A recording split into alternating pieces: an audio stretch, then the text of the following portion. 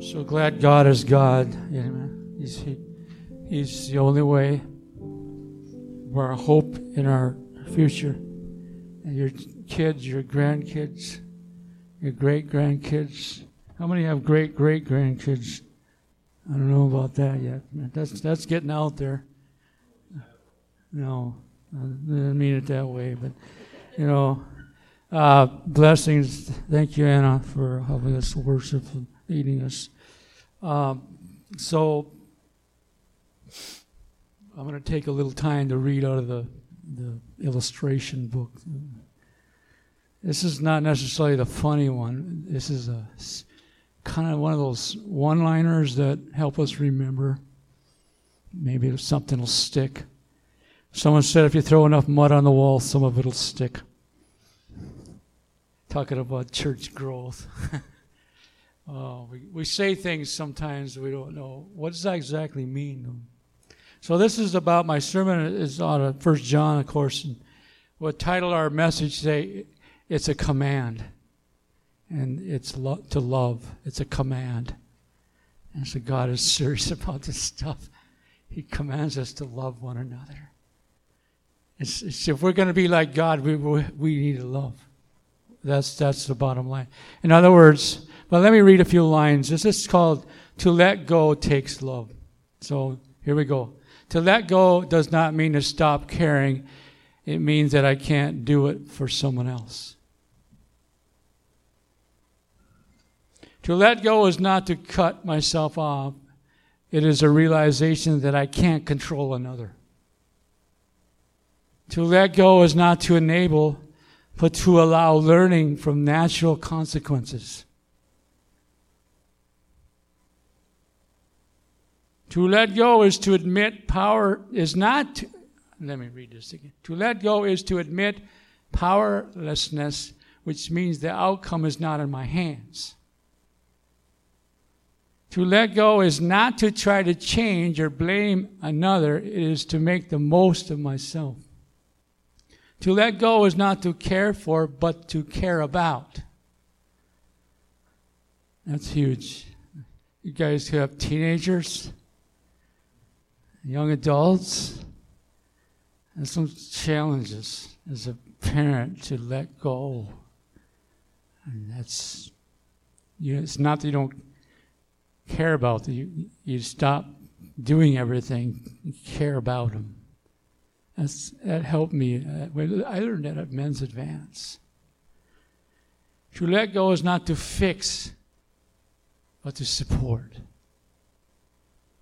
To let go is not to judge, but to allow another to be a human being. To let go is not to be in the middle arranging all the outcomes, but to allow others to affect their own destinies. To let go is not to be protective. It is to permit another to face reality. To let go is not to deny, but to accept. To let go is not to nag, scold, or argue, but instead to search out my own shortcomings and correct them. To let go is not adjusting everything to my desires, but to take each day as it comes and cherish myself in it. To let go is not to criticize and regulate anybody, but to try to become what I dream I can be. To let go is not to regret the past, but to grow to live for the future. To let go is to fear less and to love more. If you would like a copy of this, we can, do whatever it takes. That's sort of a lot of stuff there. That is, you just can't read it once and get it all, or hear it once and get it all. But really, the bottom line is, I love it how we can't fix people. When I try to fix people, I take the place of God. I try to step into His realm. But it doesn't mean that I don't care. My goal, I think, is better off to try to understand people so that I can help bring the Word of God, help a person understand. You see, a person thinks, if they don't have the Word of God, they think under their own thinking. And so what helps us and shapes our forms our, I don't like to use opinions. This is the truth. This is absolute. When we stray from the things that God has told us to do or not to do, we begin to live in whatever's, when we stray from that, we live in whatever's right in our own eyes. It happened in the days of Noah. They did everything they thought was, everything became evil. Wow.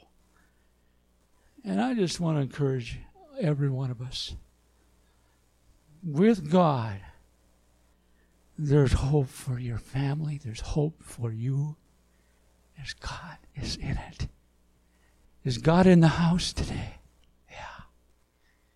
I'm on the right boat. I'm in the right boat. I'm on the right path. That doesn't mean I know everything. Farthest from that. But I learned some of the simplest things. It's some of the simplest things that please God the most. It's some of the simple things like giving, it says, a cup of cold water to a someone. You do it unto the Lord. You will receive a reward for that. I like to think that everyone is a servant. I know you're a servant. You serve one another. You serve some of you are right now in a role of caregiving. And sometimes you get strained and drained and exhausted. So a church needs to be a place where we edify, build up, encourage each other on in the faith. You've been perhaps beat up all week, beat down by things in this life. What you need to hear is a word from the Lord. If you just could lay hold of what God is saying to you and I today, we will have life. We will bring life. And I thought about this as I was praying earlier this morning. You know, I get these verses that come to me, and this is how I pray. I walk around, and I sometimes quote scripture out loud by myself, me and God. And then I kind of practice preaching prayer. I don't know if it makes sense to you, but that's how I developed in my early days. I went to this old shack of a house all alone, and I started praying out loud, and scriptures started coming to me. So I just started speaking them. And I discovered that God wants to speak through us, to us, but not only to us, but through us. So when you are taking in God's word, you are banking up for something that you're going to share. Something's going to come out. You put in, you take out. You put in a deposit from God's word, you get a withdrawal. Someone's going to withdraw from that. You're going to withdraw from it. And I think sometimes we're running on empty.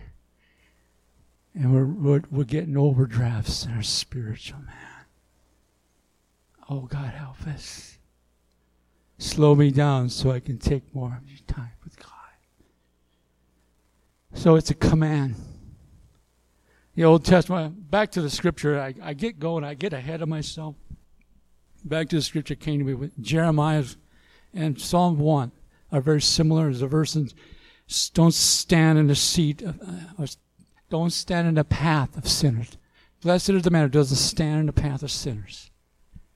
What does that mean? He doesn't become like them.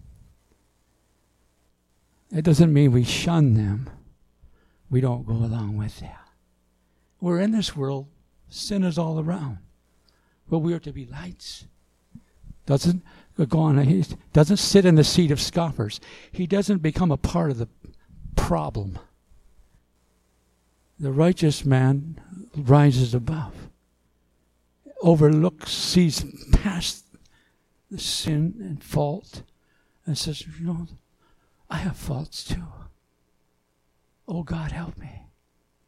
And so I'm bringing myself to, and so he will be like who meditates upon God. He will be like a tree whose roots go down to the soil deep by the streams of water. Guess what? Sometimes you go through a dry, long valley in your spiritual walk. Or you're tested.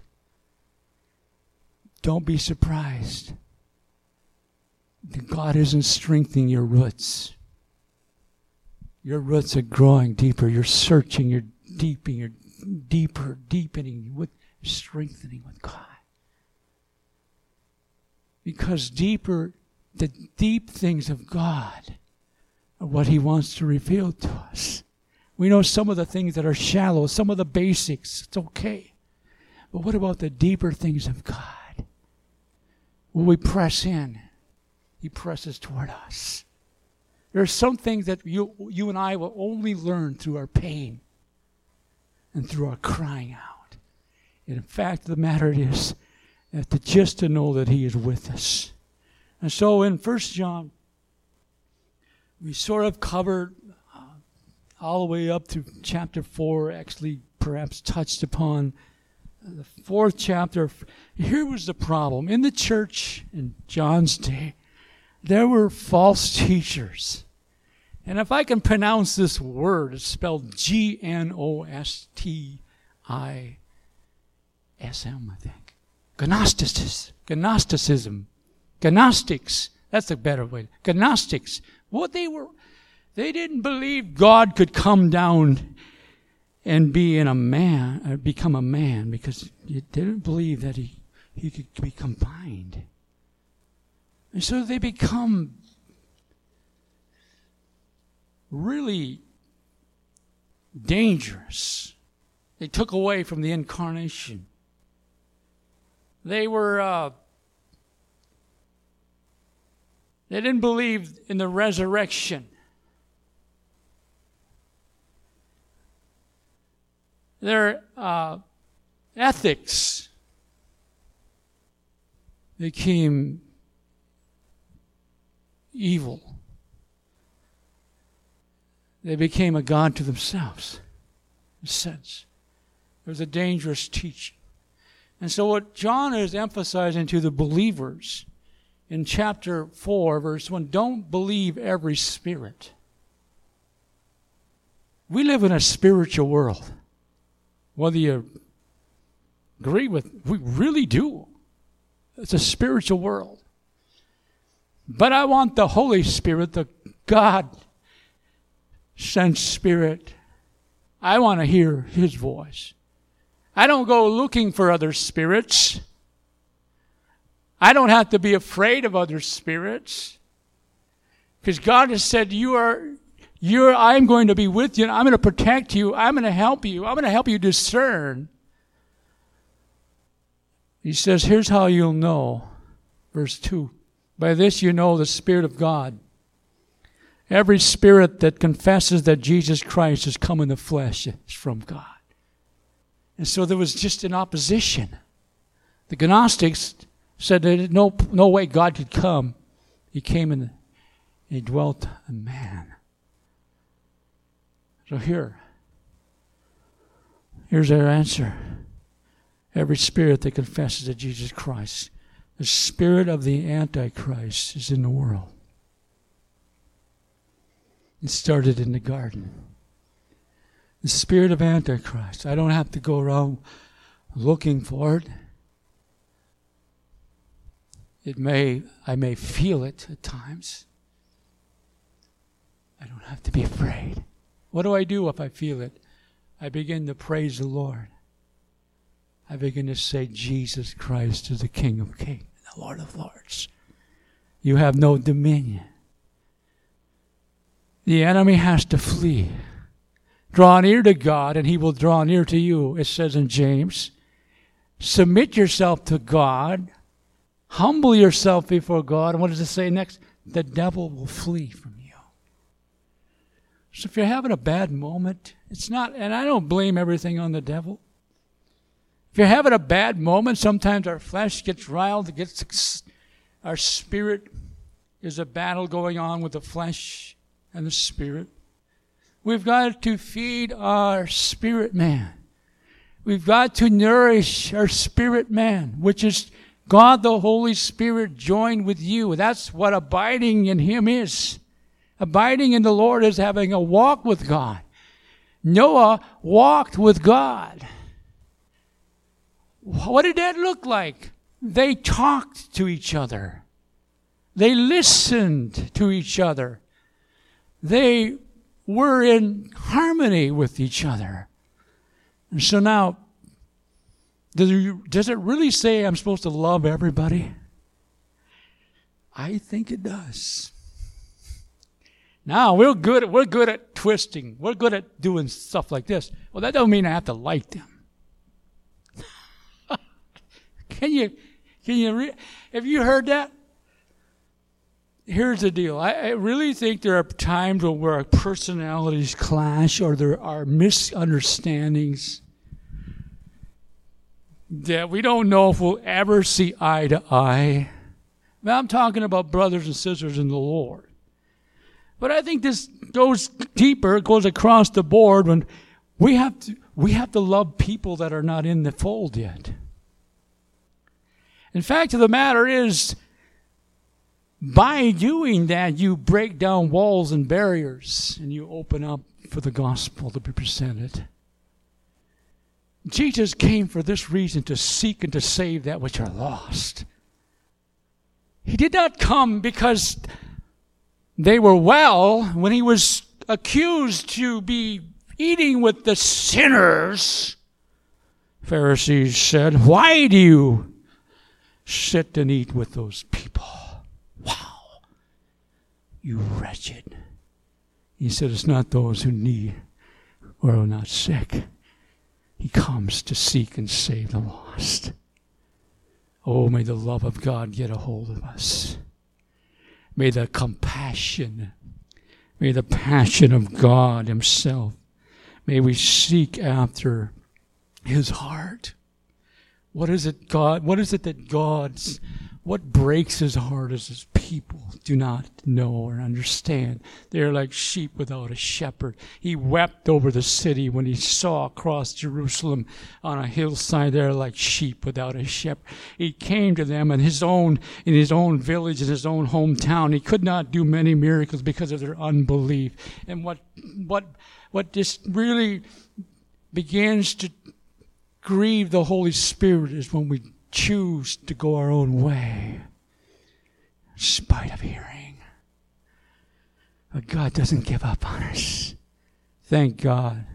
Because when I was dead in my sins and trespasses, it was God that initiated the step to go after me. But God, being rich. Now we'll get to the verses here. It's a command. Back a little bit. I get ahead of myself. Back a little bit to the spiritual world. There's an Old Testament story. It's a classic. Just look it up sometime on your own. 2 Kings chapter 6, verses 15 through 17. I won't read it, but just to allude to it, that it was just the prophet Elisha. I believe it was Elijah. I get those guys confused. They're all alike. One followed the other. Elisha followed Elijah. But here's the deal. There was just this enemy army that was encamping around the children of Israel. And the prophet goes to the servant. The servant is upset. He's in fear. Look at all these people. And he says, "Wait a minute. God, why don't you show him there are more of us than there is of them. Look it up. There are more of us. In other words, God has more army than the enemy has. God has a bigger, stronger. He will win. He is winning. He's doing works that we do not understand. He will have the last word. He is coming for the church. The church will be triumph because of the blood of the Lamb. We will worship him forever and forever. Greater is he that is in you than he that is in them. That's all in the verse 4, chapter 4. And then he skips right into it. Verse 7. Beloved, let us love one another. Evidently, there were some people that may not be quite as lovable. Yeah, I mean, God, I have to love that person. How can I love people who I don't really connect with. Everyone who loves is born of God, knows God. The one who does not love does not know God, for God is love. For by this the love of God was manifested in us, that God has sent his only begotten Son into the world, that we might live through him, that we might live through him. And we can only love to the greatest only way you're going to love people is through him. Unconditional love is only going to be by the grace of God. And it comes at a moment, and we have to surrender. And now, Lord, help me. Now, Lord, help me. Now, Lord, help me. Over and over again, I have to keep myself in submission to God. Now, let me say that we read a few things, that just lying down and being a doormat is not what God intended for you to be. You need to draw boundaries at times. Sometimes you need to back away. I can't carry that load. It's not that I don't care, but I'll do what I can do. We can only do so much.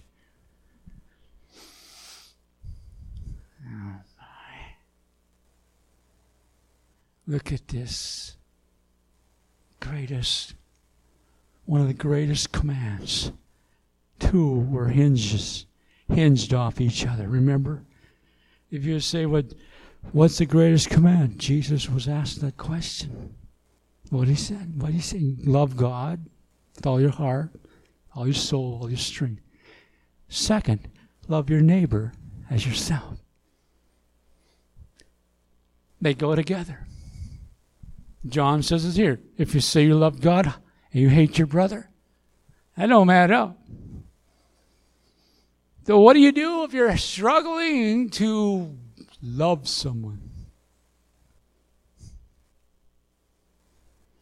What about an enemy, so-called enemy? What did Jesus say? Pray for your enemies. I was just to think, well, if I pray for my enemies, God will straighten them out. Wait a minute. God will straighten me out. Oh. Do I really pray for them? Do I care about them enough to pray for their soul? I have to admit, I don't do that enough. I don't pray for the souls of my enemies. I ought to. I don't have so-called enemies. I really don't. I don't know. I just kind of go through life. I just love everybody, trust everybody. Maybe I'm too Pollyanna.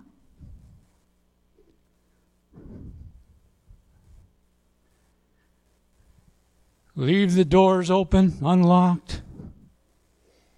They want it, they'll get it anyway. I don't know. What do I love the most? What do I love in this life the most? Or should I say, who do I love? Who should I love the most? I'll guarantee when you love God, you'll have a peace. You'll have an assurance. And no matter what happens, God is my vengeance. God will repay, he says. God will take care of your enemies. Your part is to love on God. Greater is he that is in you than he that is in the world. So the number one, origin of love. Number two, we'll call it love perfected, because love is an ongoing thing. It is in process. We are in process right now to become more like God. I may have failed the test a year ago, but I may pass it this year. The test of loving people. I'll guarantee you this, if you want to see someone that's beat down and walking around with a load of weight as they've chosen to only think about themselves, they become inward and they begin to harbor bitterness, unforgiveness is another command. I don't have an option. God says, forgive, and I will forgive you. Wow, that's free. Love perfected only happens as we walk with God. I'd like to think that I'm getting better as I get older. I think we want to become better. Better at what? Better at being. Better at being a seasoned walk with God.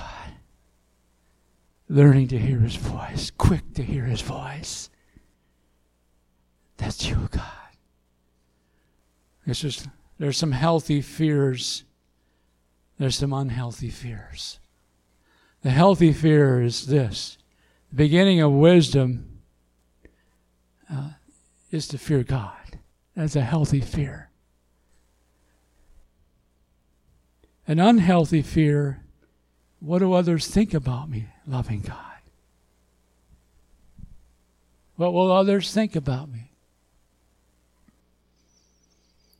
Unhealthy fears, thinking the worst, beginning to surmise. A healthy fear is being afraid of thin ice. You stay away from it. Or you're afraid of heights. If you're afraid of that height, you probably shouldn't go up there. There's a reason. You're afraid of ice on the road. There's a reason maybe to stay home. That's okay. That's a healthy fear. But there are fears that can keep us, hold us back from the things of God. Fear of man rather than fear of God. Fear as a talent, the talents that were passed out, and the one who only got one, he was afraid. He said, I hid your talent. I was afraid. I don't want to try to do anything, I was afraid. And you know what one of the biggest fears for me growing up was? Having to give a speech in school. Couldn't stand it. I was sleepless. I can remember my face turning red. It was supposed to last 2 minutes. I think I got 11 seconds in and sat down. Just petrified. I don't know, call it bashful. I think I was afraid of my own voice. Afraid of what others would think of me. Just bound up. Oh, God, help us. You are becoming the man and woman of God that God has designed you to be. You are on a process. I don't care how old you are. God is not finished with us. Hallelujah. We're going on from glory to glory to glory. And here's how you look at these verses are comforting, because they come all the way down through this. Verse 17, by this love is perfected with us, that we may have confidence in the day of judgment. I'm telling you, the day of judgment for the believer is a good thing. The day of judgment for the unbeliever is a bad thing. The Bible says there are two judgments. For the believer is called the judgment seat of Christ, where we'll be rewarded for what we did with our faith, what we did with our life for Jesus. Whether there's hay, wood, or stubble, gold, precious stone. But a Revelations describes a horrific judgment. Those who did not believe and chose to turn from God will receive a judgment, a degree of punishment in the lake of fire. God has spared us. People will say this, how can a God of love send people to hell? You've heard that? You've heard that. Listen, God went out of His way to save us from hell. He came down to this world. He gave His life, conquered sin and death. He knew we couldn't do it on our own. By the grace of God, we're saved. By the grace of God, there goes I. We're dealing with a couple of friends. One's in Teen Challenge. It's just amazing what God is doing, because come to a place of surrender. Now he's encouraging others, already encouraging others. It's not easy. Addictions are not easy. He needs support. And when he gets through the program, he's going to need support. Listen, God doesn't throw us away and said, there's no hope for you. As long as there's breath in our hearts, a breath in our mouth, as long as there's a mind, as long as there's a heart beating, there's a chance to be saved. If it takes you to the last breath, God can save those even as a thief in the cross. Thank God. Don't give up on your loved ones. Love them to the end. I've learned this. I've come to believe that Romans describes that the kindness of God leads us to repentance. Now, let me share this. I can hear a hellfire and brimstone and shudder, and sometimes that's okay and that's needed. But am I serving God out of just plain fear? Or am I serving because I know He loves me? And I'm broken in my heart and spirit to think that He would love me in spite of who I am. That's the difference. He loves us in spite and cares about us so much that He wants us to choose Him. We cannot save ourselves.